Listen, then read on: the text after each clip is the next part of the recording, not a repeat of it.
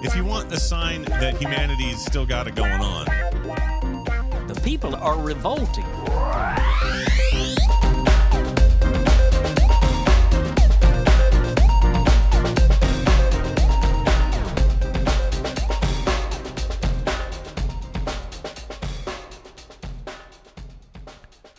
Welcome to People Are Revolting, a daily dose of disobedience. And here is the first revolting roundup for 2023. First up is a piece by BBC.com. Activist Susan Bagshaw, Morwenna Gray, Ruth Hogg, and Tristan Dixon are in custody until the new year. They're accused over the raid on an American-owned plant. Campaign group Palestine Action claimed responsibility for the siege at Teledyne Labtech's premises in Prestine, Powys. Welshpool Magistrates Court had refused bail on 12 December. Their application for bail was then heard on Friday before Judge Nicholas Parry at Mould Crown Court. Judge Parry refused to release them from prison, so they must spend Christmas and New Year's Day in custody. Police were called at about 7:30 GMT on Friday, 9 December, after activists entered the Teledyne Labtech building, where they are alleged to have caused thousands of pounds worth of damage. Ms. Bagshaw, Ms. Gray, Ms. Hogg, and Mr. Dixon are accused of conspiring to cause damage and conspiring to commit burglary, and appeared at Welshpool Magistrates Court. The court heard protesters use hammers and an angle grinder to smash their way in, and broke 25 windows before attacking computers and monitors. The court was also told protesters had daubed the building in red paint and climbed onto the roof. Prosecutor Sarah Warland said, quote, "A number of staff were present and many of them were distressed. Smoke bombs were set off and staff were told to leave because the chemicals may be harmful if they remained in the rooms. The business has been unable to operate given the full extent of the damage caused. Products have been significantly damaged." The court heard all defendants plan on entering not guilty pleas to the charges. All four were remanded in custody to appear at Mould Crown Court on January 6. In a statement, Palestine Action said it targeted the factory over its supply of equipment to Israel's Ministry of Defense. Next up is a piece written by Brianna Gallagher, published at whyy.org. Dozens of Chinatown residents and supporters came out on Christmas to sing carols in protest against the proposed Philadelphia 76ers arena. Activists say the proposal would negatively impact Chinatown. Today we've seen not just the Chinese community, but the Jewish community came out to support us people from all different ethnic groups, said Michael Zhang, an activist and Chinatown supporter. The No Arena in Chinatown Solidarity Group is marking December 25 as a day of action, celebrating Chinatown's history and culture. It's something activists say will disappear if an arena for the 76ers is built in Center City.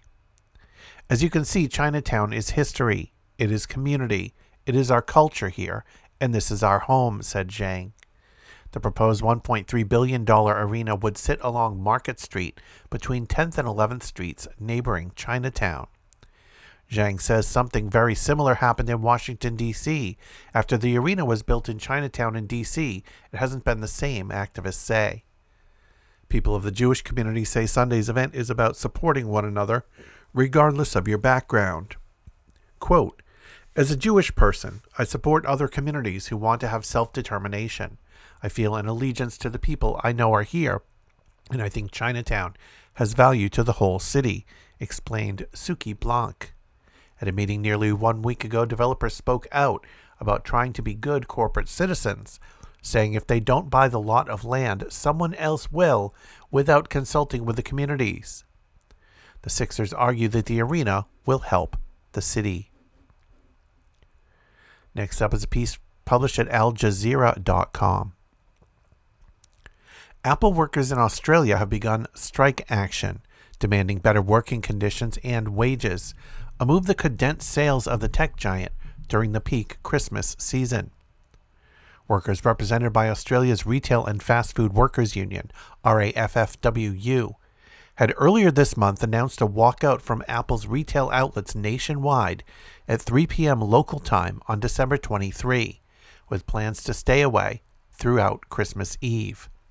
The launch of the strike on Friday comes in the wake of the tech giant facing disruption at its flagship iPhone plant in China, owing to rare workers' protests against severe COVID rules in the country and poor handling of the situation at the factory. Earlier in June, Apple workers in Maryland, United States, became the first retail employees of the tech giant to unionize in the country, as workers continued to criticize the company's working conditions. RAFFWU, which is at the forefront of the strike, claims an 8-year-old agreement denies workers weekends, consecutive days off, set rosters, set days of work, 12-hour breaks between shifts, overtime rates, among other things. Quote, "The 2014 agreement is one such agreement which pushed workers below the legal minimum," the union alleged, demanding the iPhone maker immediately return to the table and negotiate a fair agreement. If you want to check out back episodes of People Are Revolting, just go to peoplearerevolting.com. You can also follow on Twitter at People Revolting. Keep revolting, and thanks for listening.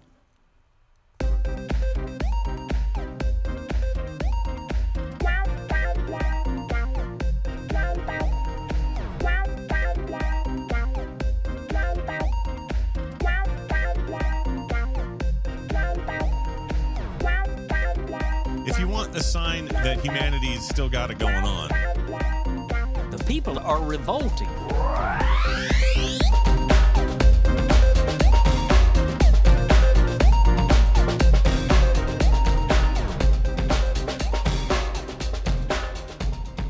I think you just nailed it.